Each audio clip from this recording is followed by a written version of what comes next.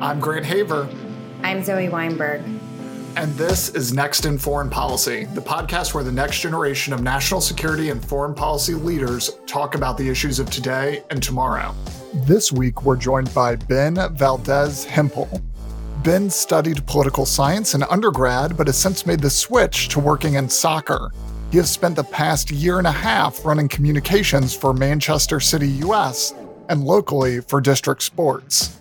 Ben, thanks for joining us. Thank you so much, Grant, for having me on today. I'm very excited to be here. Like I said in your intro, you studied foreign policy in undergrad. What made you interested in foreign policy to start, and how did you then make the move to sports? Yeah, so I got interested in foreign policy back when I was a teenager. We hosted an exchange student from Lebanon who lived with me here in my house, and just through conversations with him and learning about Lebanon and learning about the Middle East, that made me extremely interested in foreign policy and America's foreign policy abroad. So then I studied foreign policy in college and then moved to DC and worked in DC in international development for a few years. Realized that I wasn't really seeing the difference because I was spending all day at a computer. I wasn't seeing the difference I was making in person. And I really didn't like that. But at the same time, I realized that during the 2018 World Cup that I really love soccer. And I was like, I want to make the switch from working in politics to working in soccer. And so I've been doing that for the past year and a half. Are there any surprising similarities between soccer and politics that we might not see initially? I still spend all of my days at a computer. But again, that is obviously like I went to college. That's fair. What you're going to end up your day at a computer. I do think about the fact that like we all have very different jobs among me and my friends. And yet for almost all of us, our physical labor every day is the same thing, which is like clacking on a keyboard. That's certainly not the case if you like work in other industries, but like for like most of the white collar-y type jobs that we all have, it's like, how is our physical labor exactly the same every day? Anyway, sorry, that's a total. No, you're not wrong at all. Like my roommate works in international development and he's in Excel spreadsheets and cost point and software 24 all day. And then I work in soccer and I work in Canva and on Adobe Premiere Pro doing creative things. But we're both doing the same thing of sitting at our desks all day. Okay, but aside from that, different worlds. No, because politics still exists in soccer. That's the reason why we're having this podcast, is that politics still exists in soccer, both in like the higher up of like FIFA and UEFA and the CONCACAFs and all of that, but also in like the day-to-day. Like I work with, even though I work in a really small organization with District Sports, it's only 4 of us, politics still exists because politics exists between people, whether it's inter-organizational between the 4 of us or with our external partners. We partner with DC Public Schools and DC Parks and Rec. And so like there's politics there that we have to like lobby them essentially to give us like field permits and give us field time and things like that. So politics still fully exists in my day to day. It's just a very different kind of politics. You fell in love with soccer and you decide, I'm going to pick Man City. What drove you to this British Premier League team rather than a much better and more handsome club of Chelsea? My father actually grew, when I was growing up, was a Chelsea fan. So I'm half Salvadoran. My dad's from El Salvador, and part of Latino culture is just soccer. So my entire life, from the moment I could walk, I was kicking a ball, playing soccer, watching soccer. And I never really had a Premier League team, like at all. And then when I would have been 18 or 19, Manchester City came to play in Minneapolis against Olympiacos at TCF Bank Stadium. I went to the game and I was surrounded by Man City supporters, and I fell in love with the culture and the people and the Mancunians. And also they had just won their first Premier League title with the Aguero goal, which was like the most iconic Premier League moment in history. So the combination of just being surrounded by that culture, that moment that had just happened, I fell in love and have been a Manchester City fan ever since. And I've been very lucky to only experience very good moments during these 8-9 years of being a fan, but I'm waiting for the other foot to fall. It will fall eventually. So let's talk about the World Cup, which just wrapped up in sort of amazing fashion this last week. What were your takeaways from the World Cup, both in terms of the games and in terms of the politics surrounding the games? In terms of on field, it was the most entertaining World Cup of my life. I woke up at 5 a.m. to watch Saudi Arabia beat Argentina. Like, I never thought that would have happened ever in my life. And then just like Morocco's run all the way to the semis was absolutely amazing. So on field, most entertaining World Cup of my lifetime, 100%. In terms of off field, money talks. It makes the world go round. And even though it's been proven since 2012 that Qatar paid FIFA off for the World Cup, and then it was proven that they used essentially slave labor to build their stadiums, and that these people were dying while building these stadiums. And people protested this. Teams protested this. Like during the Euro qualifiers, Germany was protesting, Denmark was protesting, and it still happened. And people still went to it. At the end of the day, money talks. I really hope that, I doubt this, but I really hope FIFA has learned their lesson from this and realized that like the people do care about where the location of the World Cup is, how these stadiums are being built, the humanitarian reasons for the World Cup as well. Money talks. But I guess what incentive does FIFA have to really be responsive to that? I mean, I guess there is some there's a public relations challenge and people, are upset about it, but like the show goes on, like revenues are generated, etc. So I don't know, like what would be the tipping point that would mean that in future World Cups there actually is some like accountability or some higher standard that's required. I think that like there was a good enough outcry for this World Cup, both on social media and in general. If you look at the numbers, when at the end of the group stage, only around 750,000 people had attended this World Cup or had made the trip to Qatar for this World Cup. Whereas Russia, after the group stage, double that amount of people had gone to that. So Qatar did not make as much money that they wanted to make off of this World Cup. And I think that, like I said, money talks. So if FIFA is realizing like, hey, if we give this tournament to a country that is problematic, then, and people aren't going to go to it, then that's a problem. Like even when the World Cup was starting, people were like, oh, they're like Qatari is paying fans to fill the stands because like there weren't enough people. Like that's bad. That's a bad look for Qatar and for FIFA. They want to avoid that. So not only is there like this massive like social media outcry, but also like I think there was like, in terms of like attendance and money being spent in Qatar, that money was also there wasn't as much money that could have been spent there. That's so interesting because I think as a more casual watcher of the World Cup, like I had no idea that was the case. I was like, oh, everybody's flooding to Qatar to see the World Cup. So it's really interesting that it actually was like below expectations or below hopes. I don't feel like that narrative has been out there yet. And that's not being publicized for a reason. Like they don't want that getting out there. And also like if you go on like TikTok or Instagram, there are a lot of people who attended the games and were doing essentially like reviews of the various like hospitality options, like the fan fests and like the cabins that they had, the cabins.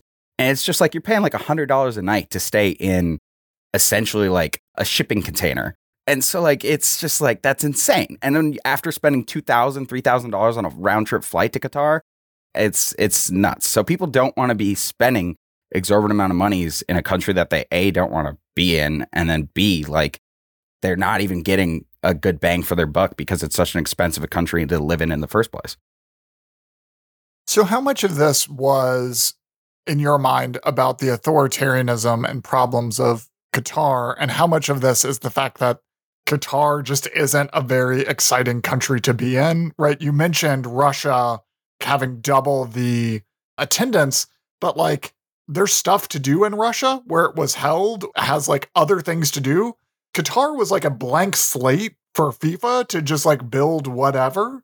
And so there wasn't like a culture of like restaurants and hotels, like all of that was built for the World Cup.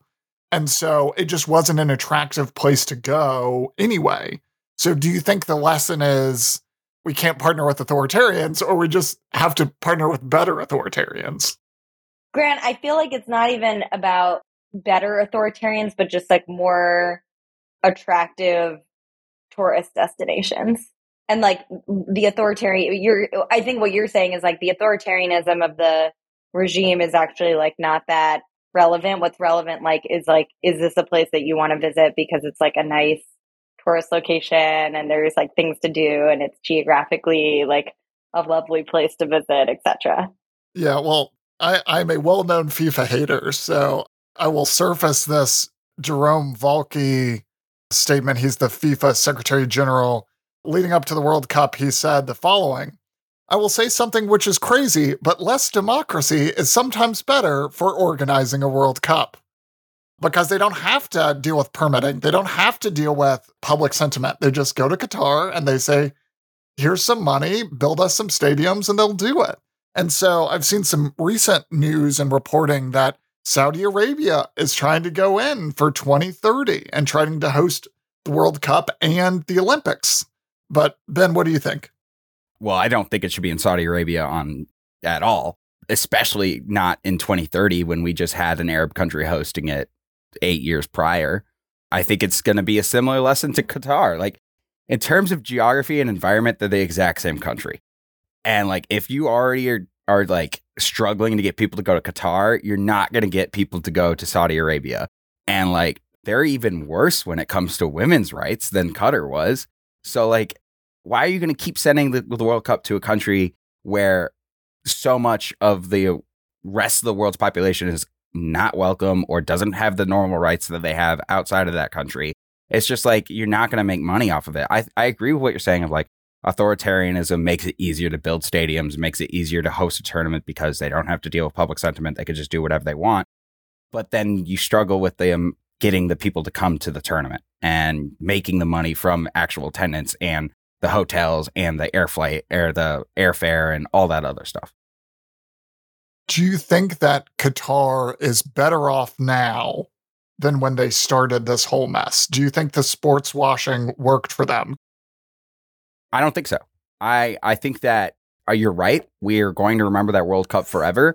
But I think that the World Cup in general was tarnished by the location. Like I said earlier, on the field, greatest World Cup of my life. I will remember waking up for that Saudi Arabia game. I'll remember that final for the rest of my life. But at the same time, I'll be 60 and I'll think back to it. I was like, man, they just really had to host the best World Cup of my life in the worst possible country. It didn't work. And when Messi won and was hosting it and they made him put bisht on, or they put a bisht on him, the Qatari traditional like cloak, to raise the cup, I was like, wow, they're really trying to continue sports washing through like the entire thing. And like, I think everyone will remember that it was held in Qatar. They're going to remember people died to build the stadiums and FIFA didn't do anything about it. And that's going to be tarnished. It's going to tarnish the best World Cup ever. You know, I think I've like already said this. I'm kind of a more casual soccer observer, and I did watch the final. I found it extremely exciting. I realize that is not representative of what most of these games look like, but it was really, really fun to be a spectator. But what I was going to ask, Ben, is like, it feels to me, and this is a little bit anecdotal, but I suspect it would be borne out empirically too, that Americans were like much more engaged and jazzed about this World Cup than previous World Cups. And I guess first I'm curious, like, why is that? This has been building since 1994, since the last time we hosted the World Cup. And the reason why America tuned in so much to this World Cup was because two reasons. The women won 2015 and won 2019. And the men haven't played in a World Cup since 2014. So think about that. It's been 8 years and the women have won 2 World Cups in that time, meaning that grew the sport immensely already just in that 8-year period. And then the men were back, and the men in this country were very excited that the men were playing again. So then they all tuned in as well. So I think it was a big deal that we had just won 2 World Cups. The men were involved, and that there was also just more of a storyline to this World Cup. Messi, Ronaldo, their final World Cups, people were paying attention to that. France, Mbappe, can they do it again?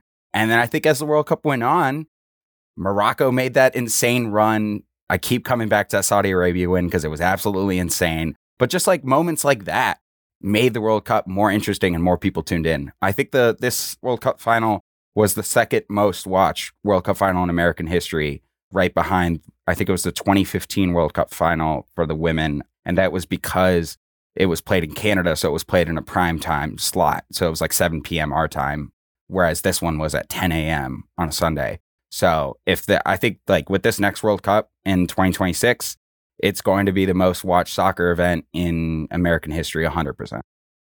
It's just, I mean, it's sort of interesting to me because it feels like between World Cup gaining interest and enthusiasm in the US and, and also in the last couple of years, Formula One gaining a lot of followers in the US thanks to Netflix, etc. It's like all of a sudden the US is like tuning into all these sports that the rest of the world has been like obsessed with forever. And we've just been kind of like, not paying attention or something. And now we're like finally engaged in these competitions that so dominate the sports lives of a lot of the rest of the world. And I'm just like wondering how that changes things for how the US sort of engages internationally or globally when it comes to sports, in which also we are not a dominant player. Yeah, well, the reason why these sports are becoming more popular here in the United States is because these companies, F1 and the Premier League and other sports organizations, are investing heavily in advertising here in the United States because we have the strongest, largest consumer base in the world. We have the largest population with the most amount of expendable money, and we love sports, and they know that. So that's why F1 made that Netflix show, and they went from like back in 2018, no one cared about F1 in this country. It went from nothing to exploding in 3 years because of a Netflix show. So they knew what they were doing with that money. And I think that people are, through these sports, are learning more about things outside of their borders, which is great for them. And it's great to see that they're all of a sudden paying attention to like what's going on in Europe, what's going on, there's an F1 race in Saudi Arabia. I think they have one in like Malaysia. Like, wow, that's so cool. And then they see like the landscapes of these countries, and that's great for that. I think I sort of agree with you. Like, I feel like a lot of the sporting events that Americans really like rally around or like get, kind of like have a lot of collective enthusiasm for are things like American football, which don't really allow for any global engagement. It's very domestic. It's very kind of like inward looking. And so the fact that we're getting jazzed about F1 or the rest of the world's football feels to me like kind of a cool change. I don't know. Grant, do you agree with me? I think that's right. I just wanted to bring up one of the most interesting studies on a soccer adjacent thing that whenever I talk about soccer, I always bring up this study because I think it's such a good example of what soccer can do. There's a club in England called Liverpool, which is very famous for being, I would say, underachieving, but they're doing pretty well over the last few years, behind a striker whose name is Mo Salah. Mo, or Mohammed, is from Egypt. Traditionally, England, unfortunately, has a long history of racism in soccer, but they did a study of when Mo Salah came to Liverpool that the hate crimes against Muslims went down significantly in Liverpool, the city, and hate speech online by Liverpool fans went down by 25%. So it really shows that when you bring in the world and compete and fall in love with soccer, it can change who you are as a person. That's not always the best, because sometimes it reinforces nationalism and nationalistic tendencies. But I think there is some good there as well. But Ben, I sort of wanted to drill down on that specifically because I think soccer does have this issue with racism sort of everywhere. And the US-Mexico rivalry is often heated for more reasons than on the pitch. And you see stuff in Europe with fans throwing like bananas onto the field when there's an African-American player or an African player. How do you think about the way soccer works in both sort of bringing the world in a positive way and also struggling with these issues of racism and political difference? Well, they call it the beautiful sport because it brings the world together. And it is true. But at the same time, like the world has their differences, and we have these racial flare-ups. And I think that FIFA doesn't do enough to handle those or to respond to those. I think they sort of shrug it off and just like they give like, oh, a stadium ban, and then like that's it. But like it's a massive issue in Italy. It has been. In Mexico, outside of like racism, they have the homophobic chant that they chant when their goalkeeper kicks a ball for the national team. And FIFA's been trying to respond to that, but like because it's so deeply ingrained into these societies and into these cultures of like this deep hatred towards gay people or towards Black people or other people of color, these measures by FIFA are not enough at all. They need to be handing down stronger fines towards FAs. They need to hand down bigger stadium bans. And at the end of the day, like it's the individual fans that need to feel the pain, not necessarily the overall FA, even though I think that they should be getting fines. These stadium bans need to be longer to show that like, hey, this is not okay. If you are going to keep throwing bananas at Black people or chanting racist stuff, like what happened to Raheem Sterling against Chelsea 3 years ago, and now he plays there, which is wild. But if those things keep happening, you need to stay like, all right, you're not going to watch the game. Go home, watch it on your couch. The stadium's going to be empty. And that hurts. Like for England, if they have stadium bans and Italy too, if they have stadium bans because of racism, the actual government is going to feel that because these are like their big soft power entities. Like these are the reason why they, like for England, like the Premier League is their largest moneymaker and their largest like tourism incentive. And if their stadiums are empty and there's no like culture around it, like they're not going to be able to make money. And they just need to do better. FIFA needs to do better in addressing these issues. So let me pitch something and see what you think. I was very sad to see during the World Cup, there were going to be a number of European clubs or European sides that were going to wear the One Love armband supporting LGBTQ rights because Qatar obviously does not have a great history of those. They were put off from doing that because they were told that anyone who wears this armband is going to get a yellow card in a match. Do you think it would be better, instead of a monetary fine or in addition to a monetary fine and a stadium ban, to have in-game consequences for out-of-game problems with your fan base? Because I think L3 would change real quick if they were given a penalty kick for homophobia. I've actually never thought of this before. I was really disappointed in FIFA's actions to do that, obviously because I'm pro-LGBTQ. Sports and politics have gone together forever. It's a form of expression, and it's your ability to express how you feel about political issues, and you shouldn't be doing things like that. But I think when it comes to like racism and homophobia and exclusionary political actions, I think that FIFA, that I'd be interested in seeing that. That would be cool. In terms of Mexico, if they said that word, chanted that word when the goalkeeper kicked it, and then the ref blew his whistle and was like, all right, penalty kick to the other team, that would change real quick.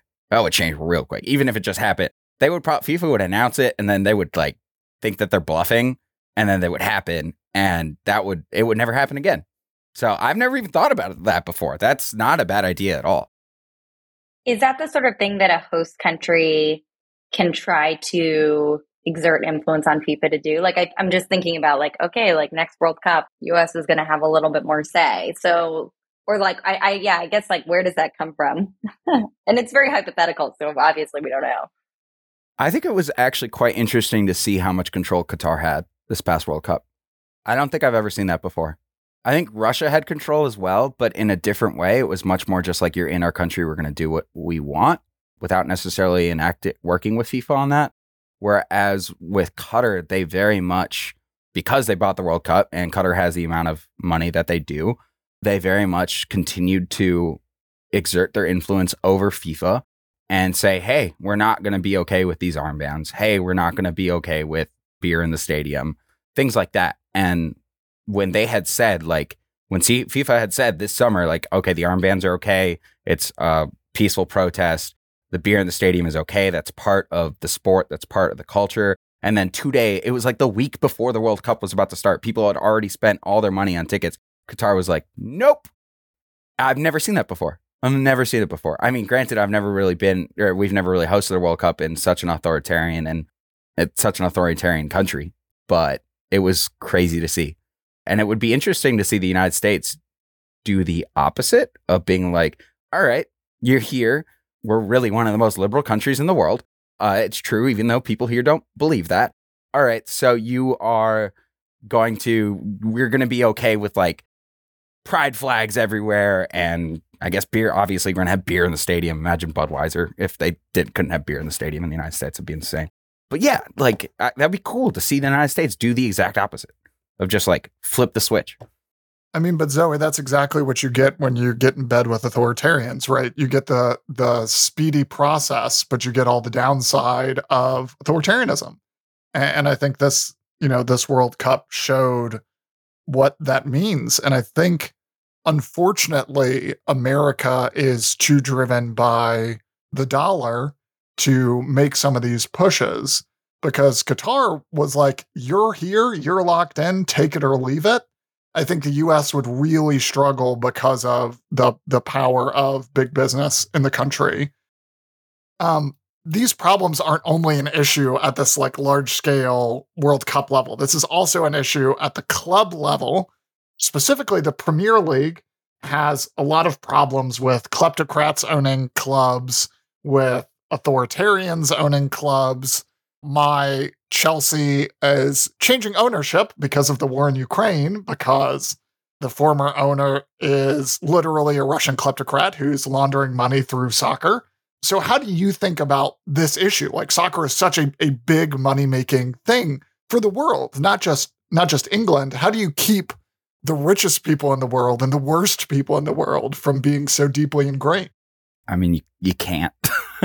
Like, the simple answer is you cannot. It's just like I said at the beginning, money talks and money makes the world go round, and that's going to continue to be that way throughout our entire lives. And like you said, you support Chelsea, and Chelsea was owned by a Russian autocrat.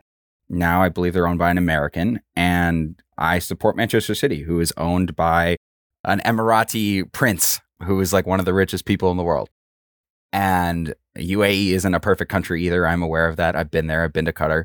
But at the end of the day, like, I don't know what kind of actions can be made by the Premier League or by other governing bodies to prevent things like this from happening. But I think it's just the way the world is going. I think it's the way the sport is going. Look at Newcastle United. Newcastle United was bought out by Saudi Arabia almost a year ago now. They were bought out, I think a year ago now.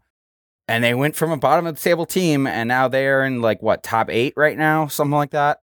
Because at the end of the day, that's what money is what makes a good soccer team, because you can buy the best players, and it.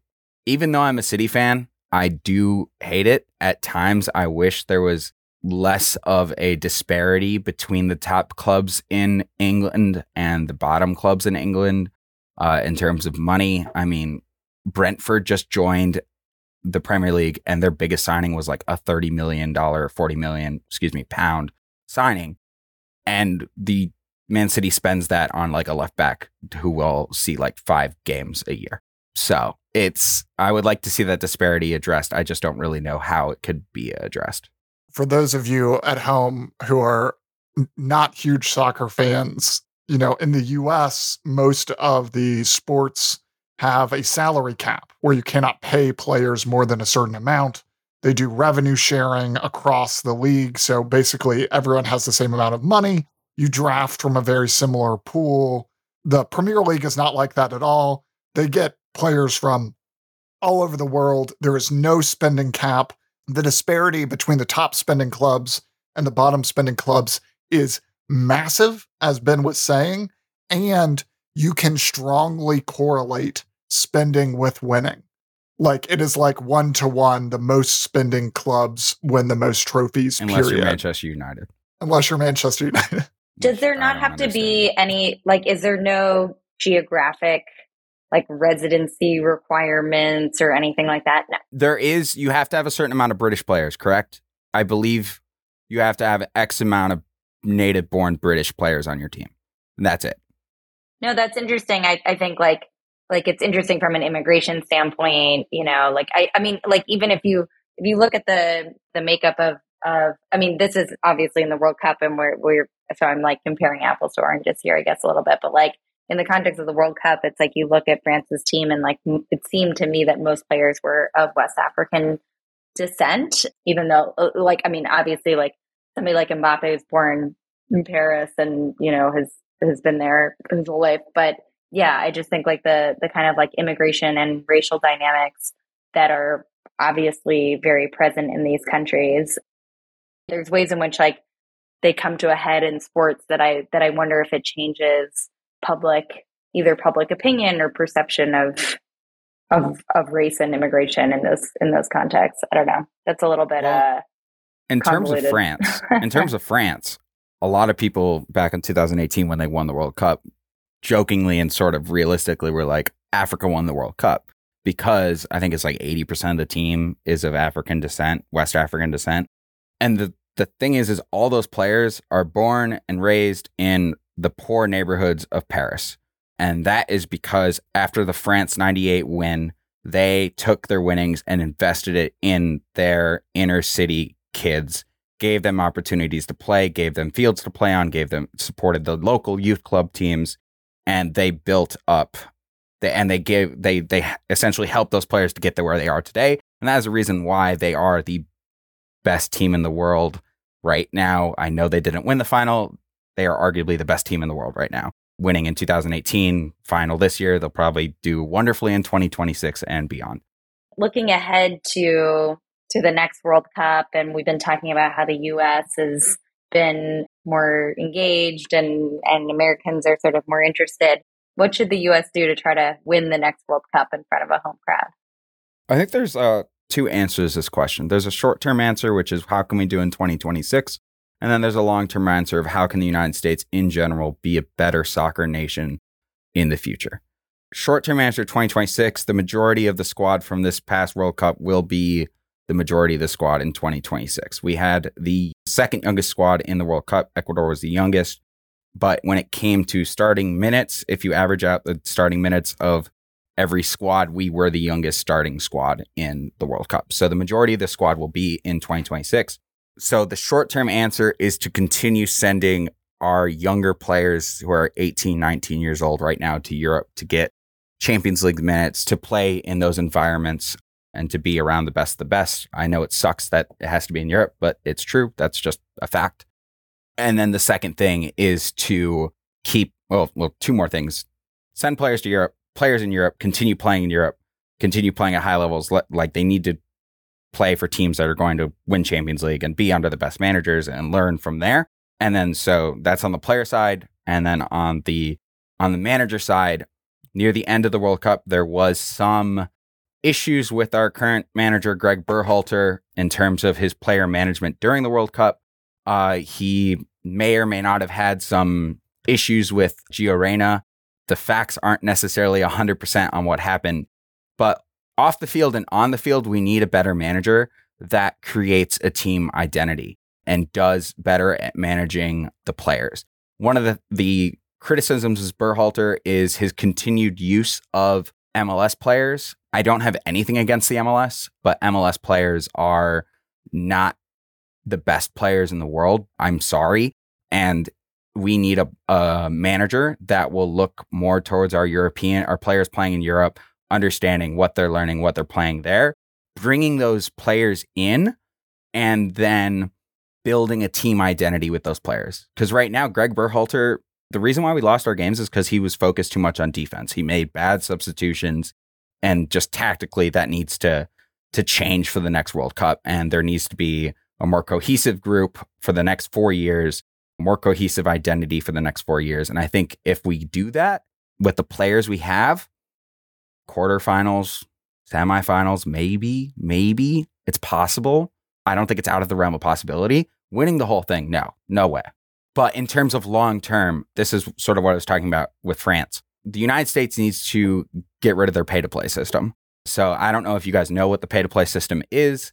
The pay-to-play system is how sports and soccer, especially soccer here in the United States, works. There are youth clubs all over the country, and they are extremely expensive.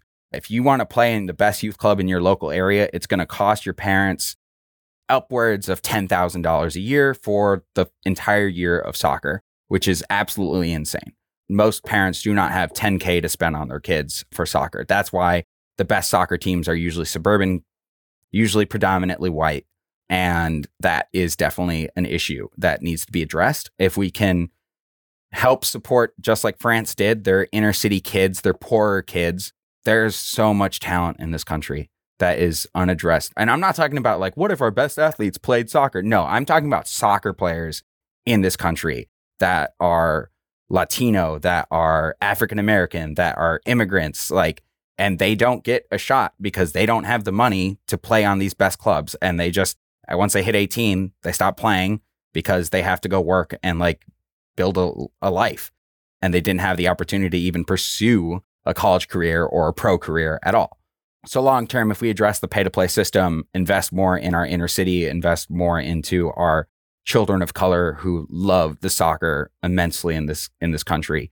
If we did that, we would be the best soccer country in the world. And I fully believe that. All right. So we've just unloaded a bunch of soccer onto a self-proclaimed casual soccer observer. So, Ben, I would like you to make your best pitch to Zoe as to why she should, A, continue following soccer between the World Cup, and why Man City should be her club of choice. Oh my gosh. You should continue watching soccer because soccer is the best sport in the world. It is the most entertaining sport in the world, and it's got some of the best storylines. It's got the best ability for underdogs to win games and to win championships. Look at Leicester City in 2016. It's just it's the love of my life. I play soccer. I play soccer 2 to 3 times a week. I watch soccer almost every day. I highly recommend it. If you continue to just watch and find a team that you like, I'm going to tell you why you should support Manchester City in a second, but find a team that you like and just get to know the club, get to know the history of the club. You're going to quickly realize why this is the most watched sport in the world and why people love it so much. Now, why I think you should be a Manchester City fan is because we win a lot, at least recently. But in addition to that, the history of Manchester City is beautiful. I really attest to the history of Manchester City because I'm from Minnesota. Minnesota sports traditionally suck outside of the Minnesota Lynx and the Minnesota Timberwolves. So Manchester City from the 1900s until 2000 struggled. We had 1 or 2 championships throughout that entire century, but they had their ups and downs, and that's beautiful. And the club culture in Manchester, the soccer culture in Manchester is immense. That's where the football museum is, and now we win. So it's a lot of fun to watch us win. We have the best striker in the world. We have the best manager in the world. I highly recommend being a Manchester City fan, getting to know the club history, getting to know the people that support the club. Because when you talk to actual Mancunians about the club, this is their life. This is their blood. And even though they may have issues with the owner and where the money comes from, this is their church. This is what they go to every Sunday. So I highly recommend A, following soccer, and B, becoming a Manchester City fan. If you don't become a Manchester City fan, please don't become a Manchester United or Liverpool fan. That's all I ask. I will make a quick pitch for Chelsea. London, much better town than Manchester as a general matter. We have a new manager, which is exciting. You get in on the ground floor. And then 2 words, Christian Pulisic, U.S. superstar, continuing to come into his own. So highly would recommend the Chelsea Lions. With that, let's turn to our final segment where we each talk about something we're following either culturally or politically this week. Zoe, what are you following? I've been following this really sort of shocking and outrageous story that was broken by the New York Times about George Santos, who was recently elected to Congress in Long Island. And he had this kind of amazing backstory in which he's the son of Brazilian immigrants. He went to Baruch College and then, found his way to Wall Street, worked at Citigroup and Goldman Sachs. And then he founded this animal rescue charity and so forth. And it turns out that basically it's all fake. He seems to have embellished or really sort of made up a lot of his resume or fabricated a lot of it And I would definitely recommend reading the New York Times article itself, because it's really just like a great work of investigative journalism. But it also seems to me like there was a lot of kind of low-hanging fruit when it comes to anybody just sort of fact-checking, did he work at these companies, et cetera, that nobody did during the actual election cycle. And so it's kind of perplexing to me that in 2022, we can get through an entire election cycle for federal office in which somebody wins the seat and it turns out that most of their resume is false. Like, how is that possible? How does that go unnoticed? So it's a little bit crazy, but it's been an interesting story to watch, and I'm going to continue following it. Is Oppo research dead? Like how? Right. How like I don't know if and I actually don't know the dynamics exactly of what his election looked like, but like, did nobody check these things? I don't know. So, it's wild. So I'll just throw in that there was Oppo done. It was in a massive Oppo dump, but it didn't get amplified in the right way. But I'll also say, if this is what's happening in New York, where they have the biggest media, the most extensive news coverage, and this was a key race, if this is happening there, imagine what's happening in the state and local areas across the country where the media is dying. Yeah, it's important that the Democrats have strong Oppo and that they market it appropriately. But what's more important is that we have a media that cares and roots out corruption wherever it is and on whichever side it ever is. Ben, what are you following this week? I'm following Scientology. A few weeks ago, I was on Twitter before going to bed, and I saw a tweet that had gone mini viral about someone who used to be in the Scientology church and about how the wife of the head of Scientology has not been seen in public since 2012. I'm blanking on all these names right now. And I was like, wait, what? And then I went into a deep Wikipedia dive on Scientology. I was up way too late that night just reading Wikipedia. And it turns out the wife of the head of Scientology has not been seen in public for a decade, and no one knows where she is. This woman who was in Scientology was friends with her. And after she realized she hadn't seen her in a while, she went to the cops. The cops investigated, and within 24 hours had said, she's fine. She's with the head of, like, she's away somewhere. She's alive. And a lot of the general public is saying that's bullcrap. And yeah, so I just went into this deep dive about Scientology, what they believe in. And it's crazy, man. So I'll do something on more of a lighter note. This week, I wanted to highly recommend Guillermo del Toro's Pinocchio, which is a movie that is out on Netflix now. So first of all, it's stop motion animation. It took 15 years to make it. And you can tell because of all the loving little details in it. It actually has a 30-minute making of documentary that you can watch also on Netflix, which I'd also highly recommend just because the machining of the models is just so interesting. The second thing I wanted to note is the music, which is made exclusively from wood-based instruments. So woodwinds, strings, guitars, piano.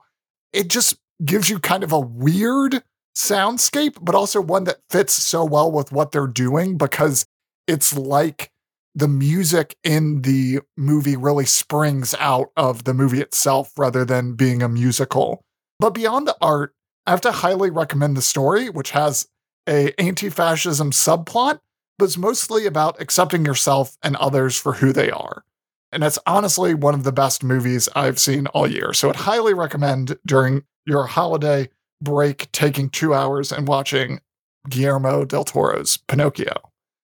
With that, thanks for joining us. Next in Foreign Policy is produced in cooperation with Foreign Policy for America's Next Gen initiative and is a proud member of the DSR network. Please be sure to rate, review, and subscribe so that more people can find our show. You can follow me online at Grant Haver, follow Zoe at Z Weinberg, and follow Ben at Benny_N_DA_Jets or Benny into Jets. If you're a foreign policy expert under 40 and want to be featured on the show, be sure to follow the link in the show notes. This week's episode is brought to you by the Toy Makers Union of the North Pole. Does your boss only work once a year? Are you only paid in candy canes? Have you had to shovel out the reindeer stables without hazard pay?